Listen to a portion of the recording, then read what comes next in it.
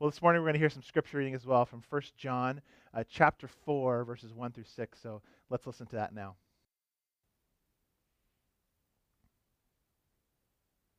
First John 4, 1 through 6.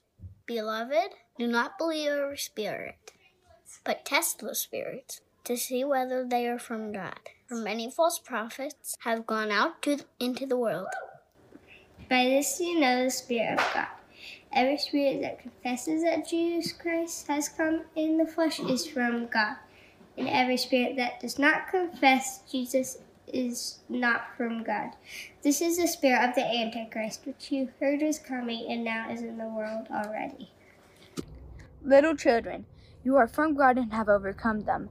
For he who is in you is greater than he who is in the world. They are from the world, therefore they speak from the world, and the world listens to them.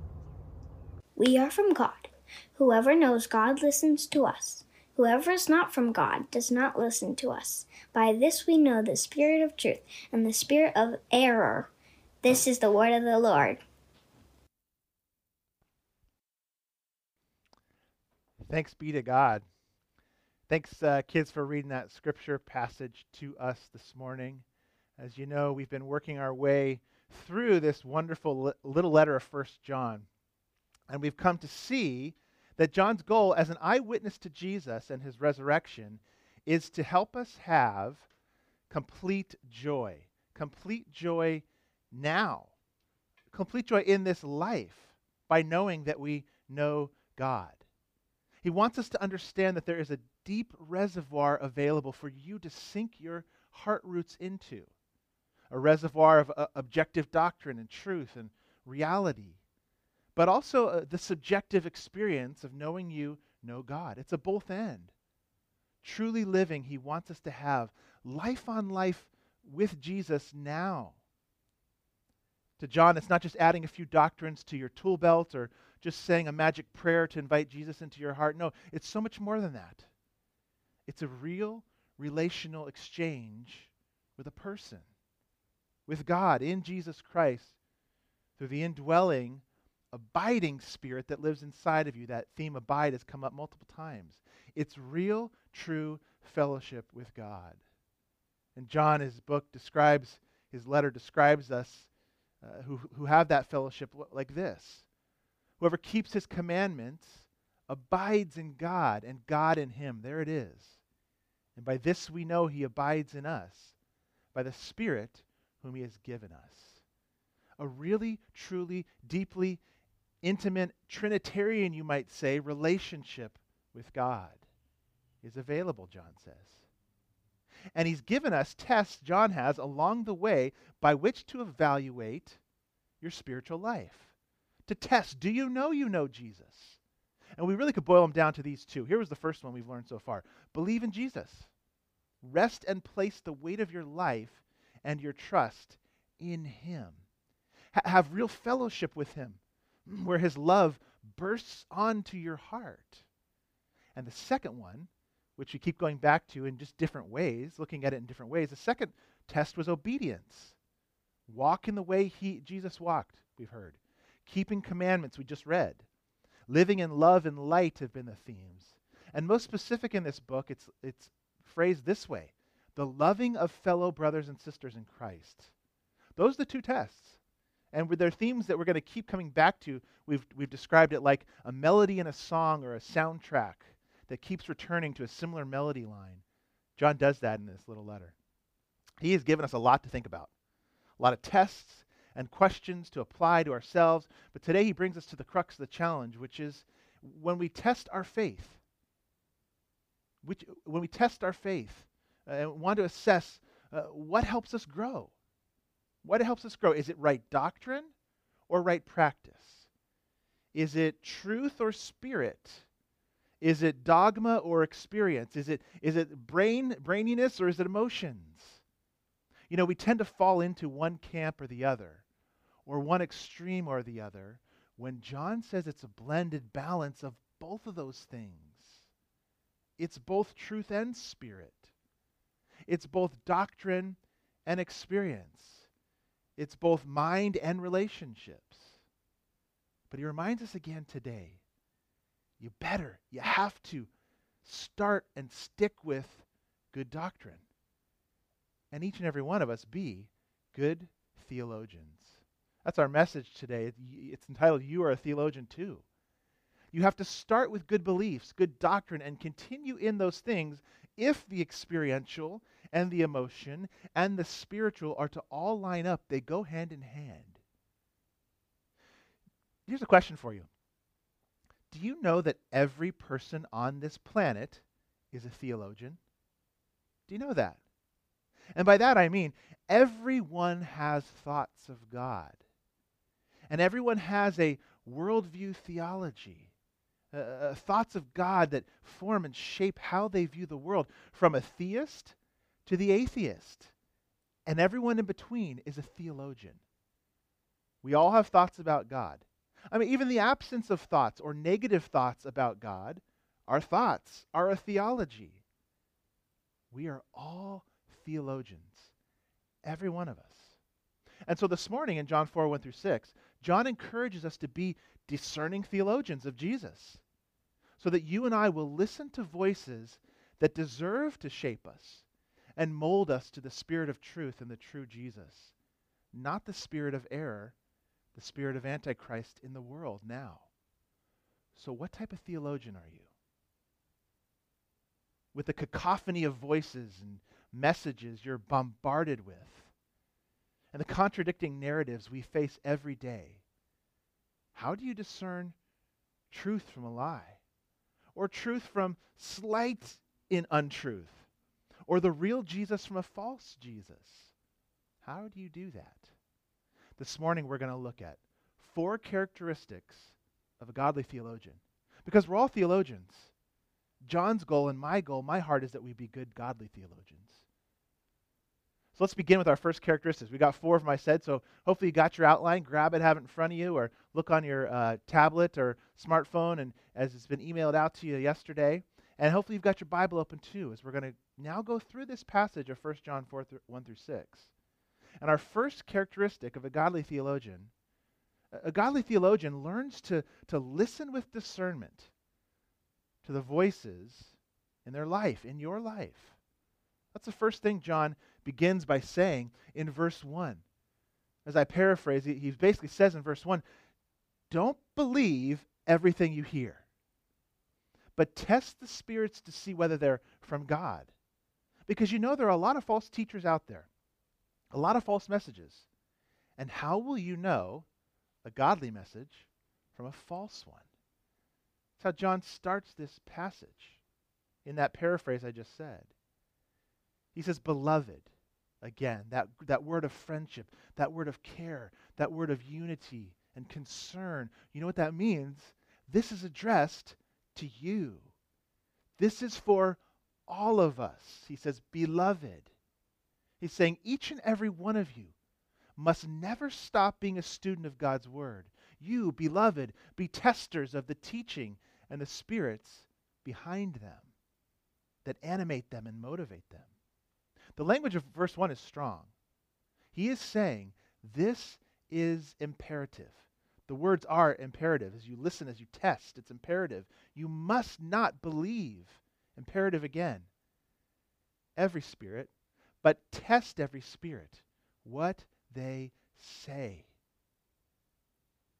It's imperative, you know, when you receive a new piece of clothing or a new piece of equipment, and attached is that little tag that says, inspected by number 2374, or overseen or looked at by this person.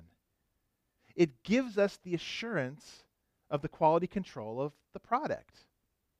Or you buy a product and on it says, oh, this is 100% natural or 100% organic. No pesticides used. We love that. We love to get that little assurance from the sticker or the tag. Or how about with the discussion of the new vaccine they're working on for COVID-19? How many people have said, yeah, I don't want to be the first they try it on. What if it has horrible side effects? Let me see them vet it first. Test the spirit of that vaccine first before I let you use it on me. We like to have things tested before we put them in our bodies or use them as a product. And we like the assurance of a tag that says, this has been thoroughly vetted and looked at. Well, with the messages, too, we listen to, that we imbibe, we take in, the words we hear and put in our ears and hearts, do we apply that same standard? You might be thinking, well, what does this have to do with us today, where we're living right now? I mean, doctrine, theologians, theology, it makes me think of stuffy theologians with no connection to the reality in my life. Long deceased people who used to argue about just irrelevant minutia, the tiny details. You might think that when you hear this word, theology, doctrine, and you're called to be a theologian. Or some of you might think, well, okay, I kind of get that, but when I come to church, I just kind of want to, just give me some good stuff for how to live my life, to be a better parent, or have a better marriage, or be successful, or have people like me. Or you might think, well, I just want to be really practical. I mean, if you believe that way, I heard one pastor say this week, you show your naivety or lack of self-awareness. Why? Because every single one of us lives out of all kinds of doctrines. Everything you do is driven by some belief. Everything. Let me see if I can give us some contemporary examples of why this matters, testing what we hear and being good theologians of what we listen to. First, just the fact that ideas have consequences. Have you thought of that? Ideas have consequences in the church, in the world, in the culture, in politics, in your family, in the school. And bad ideas have bad consequences. And bad ideas have victims. What we believe shapes who we are, shapes what we value, what we hold dear. We've said here at Bethany Church, you are what you love. Well, what you love is many times shaped by what you believe. So it matters. It's important. Ideas have consequences. That's practical. Here's another example. We live, the God of our age, the God of our age is emotions and feelings. Some have called it emotivism. I live out of my emotions. They are my primary compass, guide, director, filter through which I run everything. And what this has done is it's made it in our age and in the time we live, it's made it really difficult to have logical, reasonable, objective truth dialogue. That's getting so much harder to come by. We're even seeing our news industry transform from fact to more of opinion making and shaping. It's really affecting our culture. If you feel it, it must be true. If it makes you happy, Sheryl Crow sang a couple decades back, it can't be that bad was her lyric. You probably remember that song. Maybe it's playing in your head right now. If it makes you happy, it can't be that bad. That's emotivism. If you feel it, it must be true. Or even more relevant to our age, the pure emotivism slogan, love is love, not qualified by anything. Love is love. Were you unable to think of an appropriate response to that slogan? Why is that the case if you weren't? Because we have bought into the spirit of our age. If it makes you happy, it can't be that bad. Feelings are God in our age. And so we need, again, to hear verse 1 from John, be a good discerner. Now, feelings, when informed by truth, can be powerful tools, and they're gifts from God. But apart from right thinking, follow your heart is not good advice. Another practical example. Why this matters. Here's how I've seen this in the church. Here's some more examples. Why this matters today. I've asked people before who, as I've been a pastor for many years, asked them, why are you following that path? Why did you make that decision? Why are you going down that road, which is sinful? Why are you going in that direction? And I've heard replies before, well, I've prayed about it, implying that, well, I got a sense, an impression, a feeling that it's good, and, it feels like it's okay for me. when it was clearly something that absolutely contradicted God's word. If you ever pray and hear from God something that contradicts his word with even the slightest whiff, I can promise you, you didn't hear from God. You didn't hear from him. Or the age-old discussion in the church that happens too. It's about relationships or truth or going deep in word or our stories and our experiences. It's always been both and always needs to be both. It has to be both. That's the definition of true Christian fellowship. So of course the doctrine believes and informs and infuses the relationships. Here's another one. Look at our advertising today. Why is it that we would rather hear from a celebrity endorsement than from an actual expert on a topic? If you can present it with just a little charisma, personality, and good looks, you can build a brand empire, a revolution, or a false religion. Why? Because we've lost the ability to be good theologians, good thinkers, think for ourselves and test the spirits, as verse 1 says. And John says it's important because, as we know, there's a great commission for us. Jesus says, go out into this world and make disciples of all nations. There's also a satanic commission, verse 1 says. Verse 1 says, many false prophets have gone out into the world. And in the context of our letter, do you know where those false prophets came from? Inside the church John was writing to. It matters. He says there's a false prophets that have gone out, implying that if it isn't from God, verse 3 says, it is the spirit of Antichrist. It is against Christ, that means. Not necessarily that figure that we might think would come as the Antichrist, but it's a spirit of Antichrist. It's against Christ.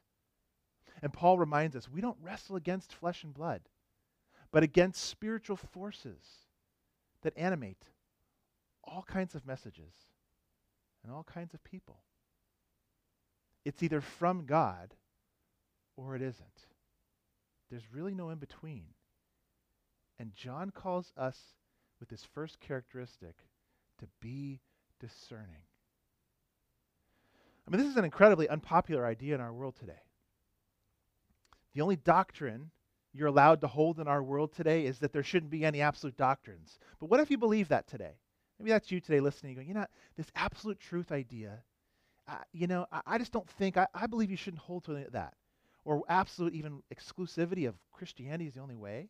If that's what you believe, you're not being intellectually honest with yourself, because that in itself is a doctrine.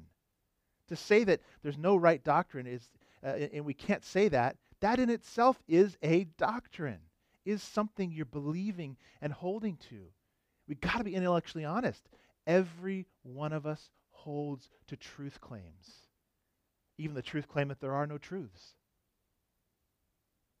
I love what Robert Yarbrough said, that if that's the case, then to love for us is, as John understands it, is apparently not just indiscriminate affirmation of everything, but discerning devotion. We're called to be good hearers and listeners and discerners. It's our first characteristic of a godly theologian. Here's our second. That as we listen to the voices in our life, as we try to discern and test and see, here's what John tells us. We can know the test as we listen to voices. We know it, and here it is. The test is in the motivating spirit behind that teacher, that preacher, that message, and the accurate or inaccurate confession of any voice. Verses 2 through 3 lay out for us the way we now go about discerning the voices we listen to. If verse 1 was an encouragement, you got to be a thinker, a theologian, and listen and discern. Verses 2 through 3 tells us how. By this you know, John says. By this, he's giving us the answer. Every spirit that confesses that Jesus Christ has come in the flesh is from God, he says. And every spirit that does not confess Jesus is not from God. This is the spirit of Antichrist, which you heard was coming and now is in the world already. This is how you know. That's how you know. John says the measuring stick for a true teacher is what they say about Jesus. The yardstick is Christ, he says. What you believe about him matters. It's everything. When I first arrived here as your pastor a few years back, one of the first men I met was Dave Starkey. Most of you know him, maybe some of you don't, but Dave, he's someone who's served so well here for so many years and still is, but just recently stepped back from chairing our deacon team. And he was so instrumental in my first year in particular, and first few months of us transitioning and my transition here as your pastor. And at that time, he was carrying a lot for our church. So I'm grateful for him, including a lot of the finances that he worked on with Joy, our financial administrator. All kinds of things. And it was because Dave is a detail guy.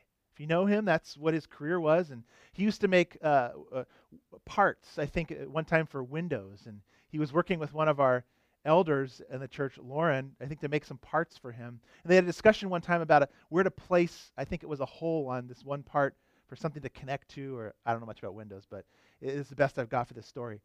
And it went something like this. Dave was asking, well, where do you want it? And I think Lauren said, well, right about here. And they were talking about within 1/8 of an inch. And Dave said, no, where do you want it? Meaning, like, we need to go to the 1,000th of the inch here. 1/1000th of an inch detail. And so Dave became known as Micrometer Dave, what became his nickname. He measured well because he knew it wouldn't fit unless it was precise, like down to the 1,000th of an inch. Well, when it comes to Christ, it matters what we measure. It matters that we are precise. John says this, test someone by what they say about Jesus. And how much do they talk about Jesus? And John says what matters is, do they say that he truly came in the flesh? Is he the incarnate Son of God? You can't play in 1/8 of an inch with Christ. I mean, it's down to the 1,000th of an inch. When it comes to Christ, we all need to be Micrometer Dave, Micrometer theologians when it comes to Jesus. It's that important. That's why we talk about Bethany Church as a Christ-centered church, a gospel-centered church here at Bethany Church. That is who we are, because that's what John says in his word today matters. Have you noticed in the Bible that the Father and the Spirit, especially in the New Testament, they're inconspicuously quiet? Have you noticed that? And not truly quiet, because Father, Son, and Spirit are one God. So when Christ speaks, the Father and the Spirit speak too, and vice versa. But isn't it so humble? The Spirit loves to make much of Christ. Do you know that? His job, even as one of the members of the Godhead of the Trinity, the Spirit's job is to humbly point not to himself, but point people to Jesus, the Savior. And the Father, we know, was pleased to make every knee bow, not at his name, the Father, but at the name of his Son, Jesus. Even the Father and the Spirit know and point to the fact that Jesus is the center. Like the hub of a wheel from which everything is built, with which out, it would crumble. There is a motivating spirit behind every teacher. And the true Spirit is the one who makes much of Christ, John says, and speaks clearly of Christ, an accurate confession. So the motivating Spirit, what's behind the teacher? And then when they teach, is it an accurate confession of Jesus? Martin Lloyd-Jones, who we've been quoting a few times throughout this series, said this about the true Spirit versus the false spirit. He said the true Spirit, the true motivating spirit behind a true teacher, always glorifies Christ. He's always the center, he said. He, that's Jesus, is always given preeminence. And the true prophet is not the man who talks about experiences and visions and what he has seen, done and seen, but about Christ. And when you've heard this true teacher, you do not say, wow, what a wonderful man. You say, ah, what a wonderful Savior. You do not say, oh, what a wonderful experience that man has had. You say, who is the man of whom he is speaking? The attention is to Christ. He glorifies Christ. That's the true spirit. That's the accurate confession. That's what I want to be about here at Bethany Church, but this goes for you too. This isn't just for pastors, professors at a seminary, missionaries. Beloved, John says. Beloved. That's all. That's you. Beloved, don't believe everything, but test the spirits this way. Beloved, you are called to be a theologian. Do you know that? To know you know God is to know about this God. And the deeper you know this God about him is the deeper you know him. You can't separate the two. You just can't do it. You know, I was listening to a story a while back of a man who was speaking on a college campus, and he was speaking to students about some really tough doctrinal, moral things, and how we need to be a voice in the culture. When the students came up to him afterwards and said, I mean, isn't it enough we just love Jesus? I mean, isn't that just enough? And his thought was, oh yes, but it's not less than that. It's more than that. To know Jesus and to love Jesus is to know what Jesus loves and what he is all about. You can't separate the two. If we think we're just going to coast and live on emotions, those peter out pretty quick. You have to also know what you believe and know that the center is Christ. So do people hear you speak of Christ? Do people make much of you? Or do they walk away saying, who is the man of whom she is speaking? Of whom he is speaking? You might be thinking, that's just too hard, Jeff. That's just too hard. I mean, on the one hand, just to speak of Jesus is really tough. I just struggle saying his name. Have you ever noticed as soon as you say his name in some circles, the tension that immediately comes, like, oh, you said the name Jesus. It just happens in some circles. Or maybe you think, discerning true teaching or truth, I mean, it's really hard, Jeff. Have you heard all the different voices out there? I mean, everyone has a survey or a statistic that proves their side. I know there's a lot of noise in our world right now. But I also know this. I know there's one place where there's not a lot of noise. And there's one place where you don't even need to worry about having to test the Spirit. Do you know where it is? You pick up your Bible. You pick it up. When you open this, you don't have to test it. It is God's Word. It is his voice. So we have to, if Christ is going to be the center, if we're going to know who this God is, we have to pick this up. I've heard some people say, I know that. I keep it close to my bed. I keep it in my living room on my coffee table. It's right there, and I know that, but I just never seem to find the time for it. And maybe your dialogue says that. I read through 1 John the last few days. It took me like 15 minutes, and I'm a pretty slow reader, actually. Do we not have 15 minutes? 10 minutes in our day? 5 minutes in our day? Think about that when we say, I just don't have the time. There are so many deceptions being fired at you daily. And sometimes don't you feel you're drowned out by the secular tidal wave of information and entertainment and media? It can be discouraging. And maybe you're already discouraged hearing my words today as I talk about speaking of Christ and being a good theologian. But here's the hope in this passage. It's our third characteristic of a godly theologian and our reason to hope. A godly theologian finds comfort knowing that in the end, only one voice will stand. You can test the spirits. You can trust that all the false voices, all the antichrists will fall away. Why? Because we have this glorious little gem of verse 4. Without it, this letter would prove probably so challenging that it might feel hopeless. But we have verse 4. Look at it in your Bible. Here, I'll read it to you. Little children, again, that's all of us who follow Christ. You are from God and have overcome them. For he who is in you is greater than he who is in the world. When you look at our world right now, it does not look optimistic, does it? It does not, especially looking at our nation. There is an increasing tension in our nation and a splintering and divisiveness that maybe we've only seen at this level on a few, or exceeding this level on a few different times. A divisiveness of two polarizing camps that just don't see the world the same. It's not good. I'm going to be honest with you. It is not good. And yet, you and I have reason to hope when so many are running around with hopelessness.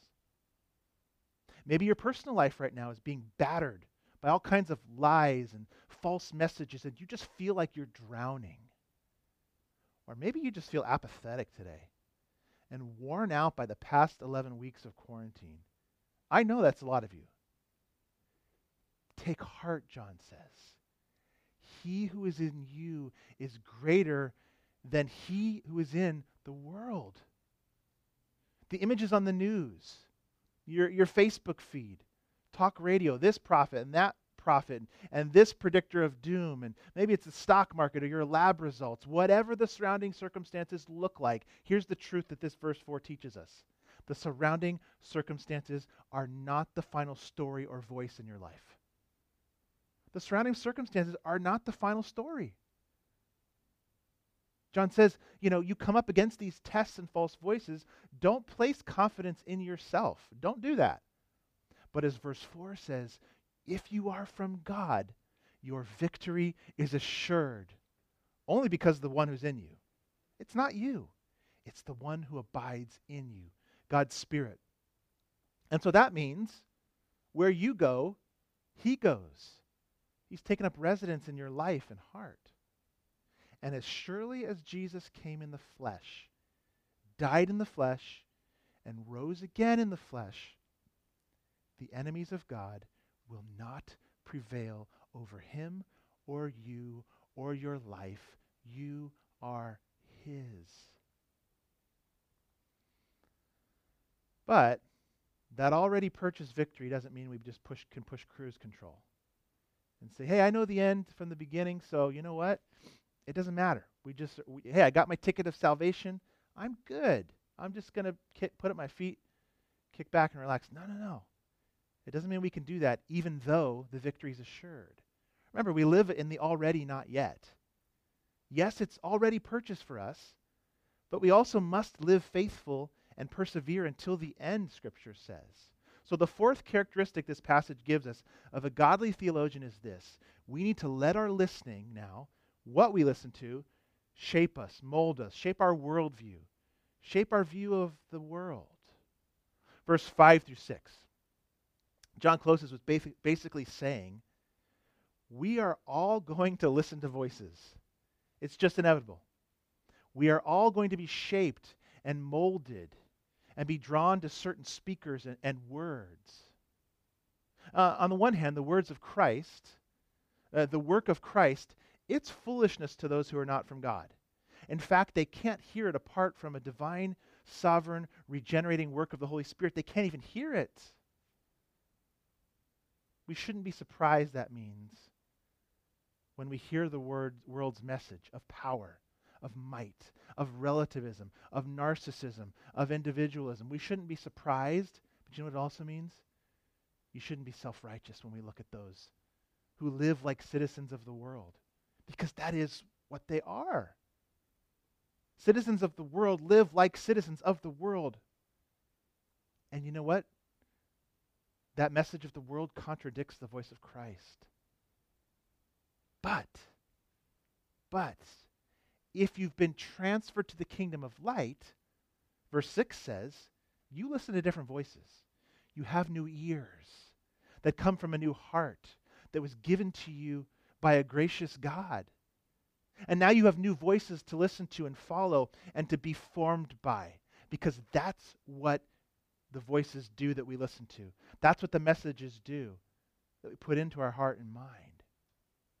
Here's what's interesting. Both the world and God's kingdom, they're both formational. That's what they do. We're malleable as human beings.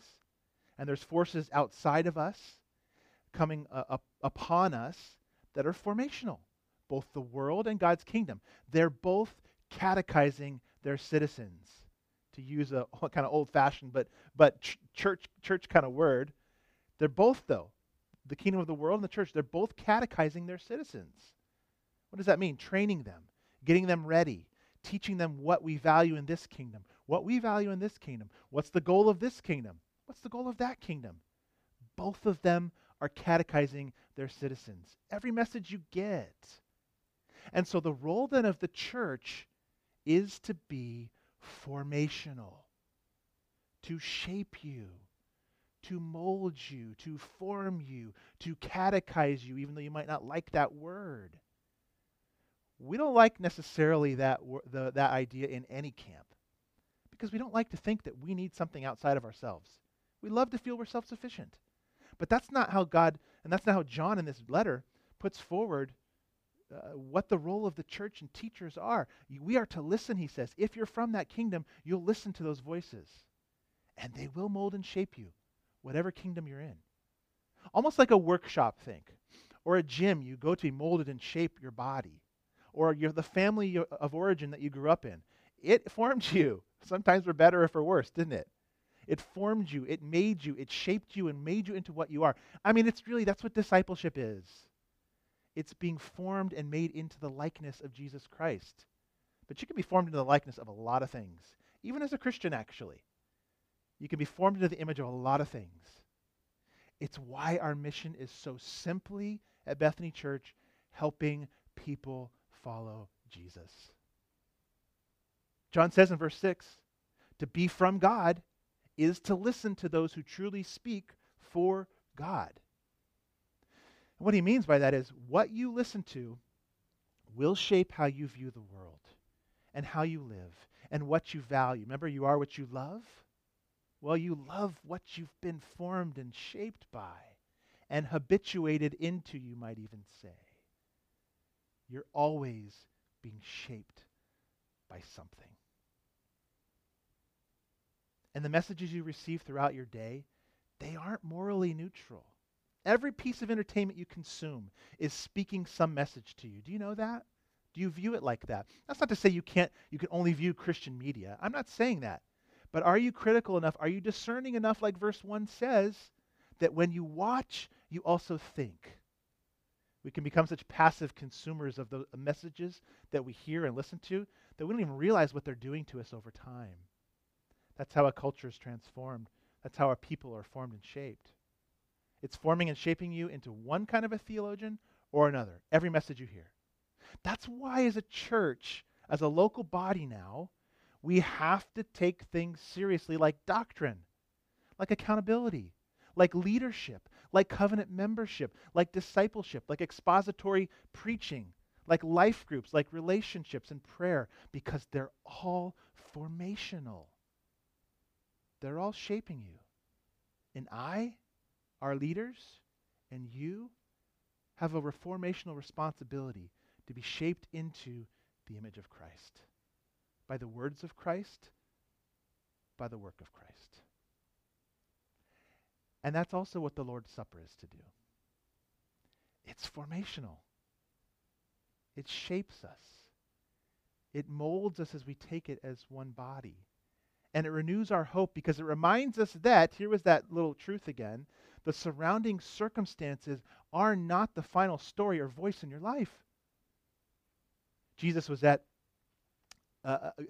great at seeming to contradict what looked like reality around the disciples. He would contradict it with something he'd say or teach that just looked like a head-on collision. It was the night before his death on a cross.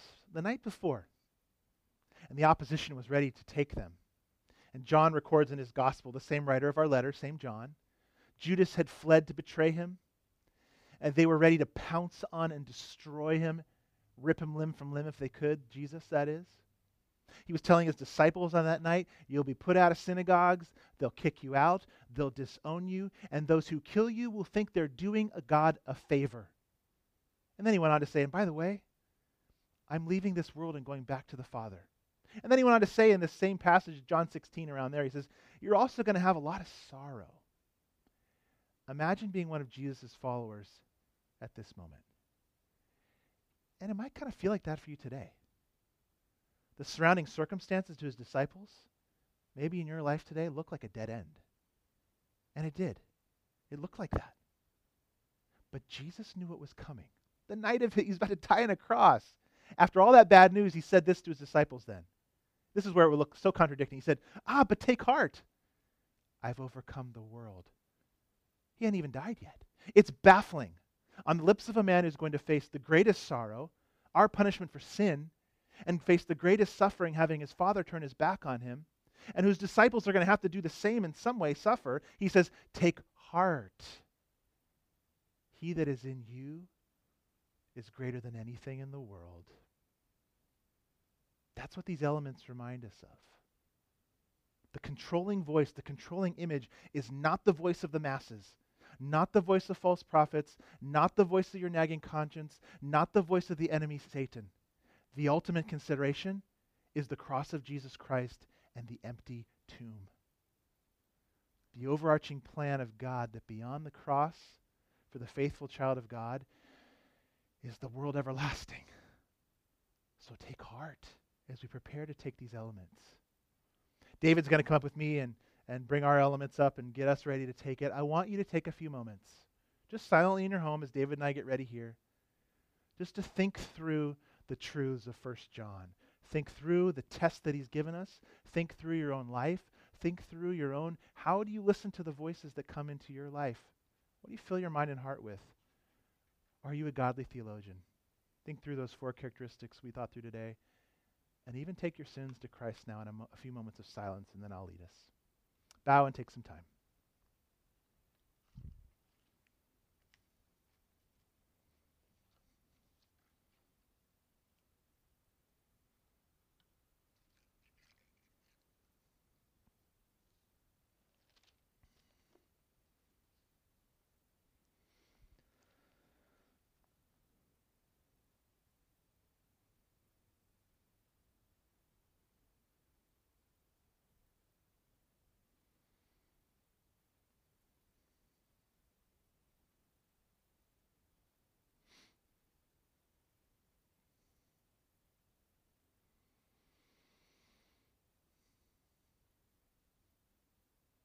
Hopefully you have your elements there. Either you gather them before, or maybe you just did a quick dash to the kitchen to get some sort of bread and some sort of juice, something to drink. And I got to think that night when Jesus was in the upper room with the disciples having that feast, that too looked contradictory. Why are we pausing, Jesus? Why are we stopping when we're on our way to take back Jerusalem, to take back the kingdom? Why do we need to pause for a moment? We've heard enough of your teaching. A little more? Come on, Jesus. But this was the take heart, I've overcome the world. This is where it took place, the cross. And his body and his blood, which are symbolized by our elements right now, and the grace we get to have by taking it together. I know we're not all together, but in spirit, remember, he who is in you is greater than he who is in the world. The same spirit's in every house, every living room, every kitchen, wherever you're watching this. We are doing this together even though we're apart. Believe that, know that. And someday we'll do it again together in our sanctuary. We will. Someday we'll do it again in our sanctuary with all of us there. It must have looked contradictory when he took that bread, the bread that would represent his body. And he held it up to them, and he'd given thanks, and he broke it, symbolizing his breaking. And he said to them, "This is my body, which is for you. Do this in remembrance of me." So take it together in faith, knowing that he who is in you is greater than he who is in the world.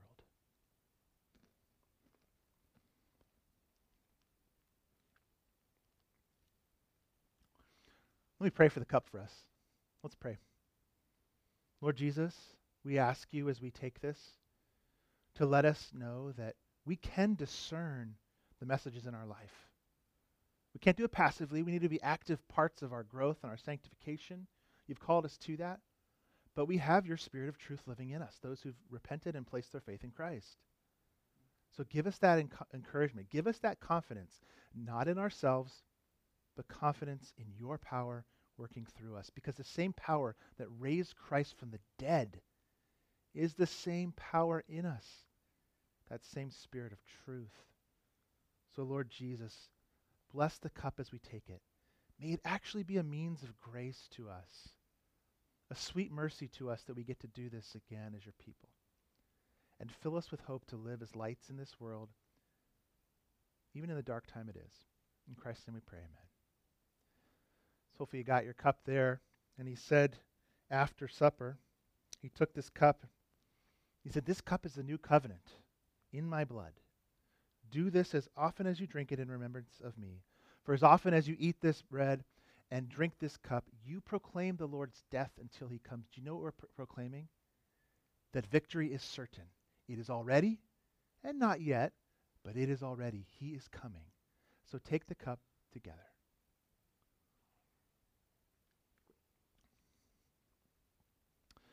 Will you sing with me at home? Don't leave me alone on this one. Let's sing it. Praise God from whom all blessings flow. Praise him, all creatures here below. Praise him above, ye heavenly host. Praise Father, Son, and Holy Ghost. Amen.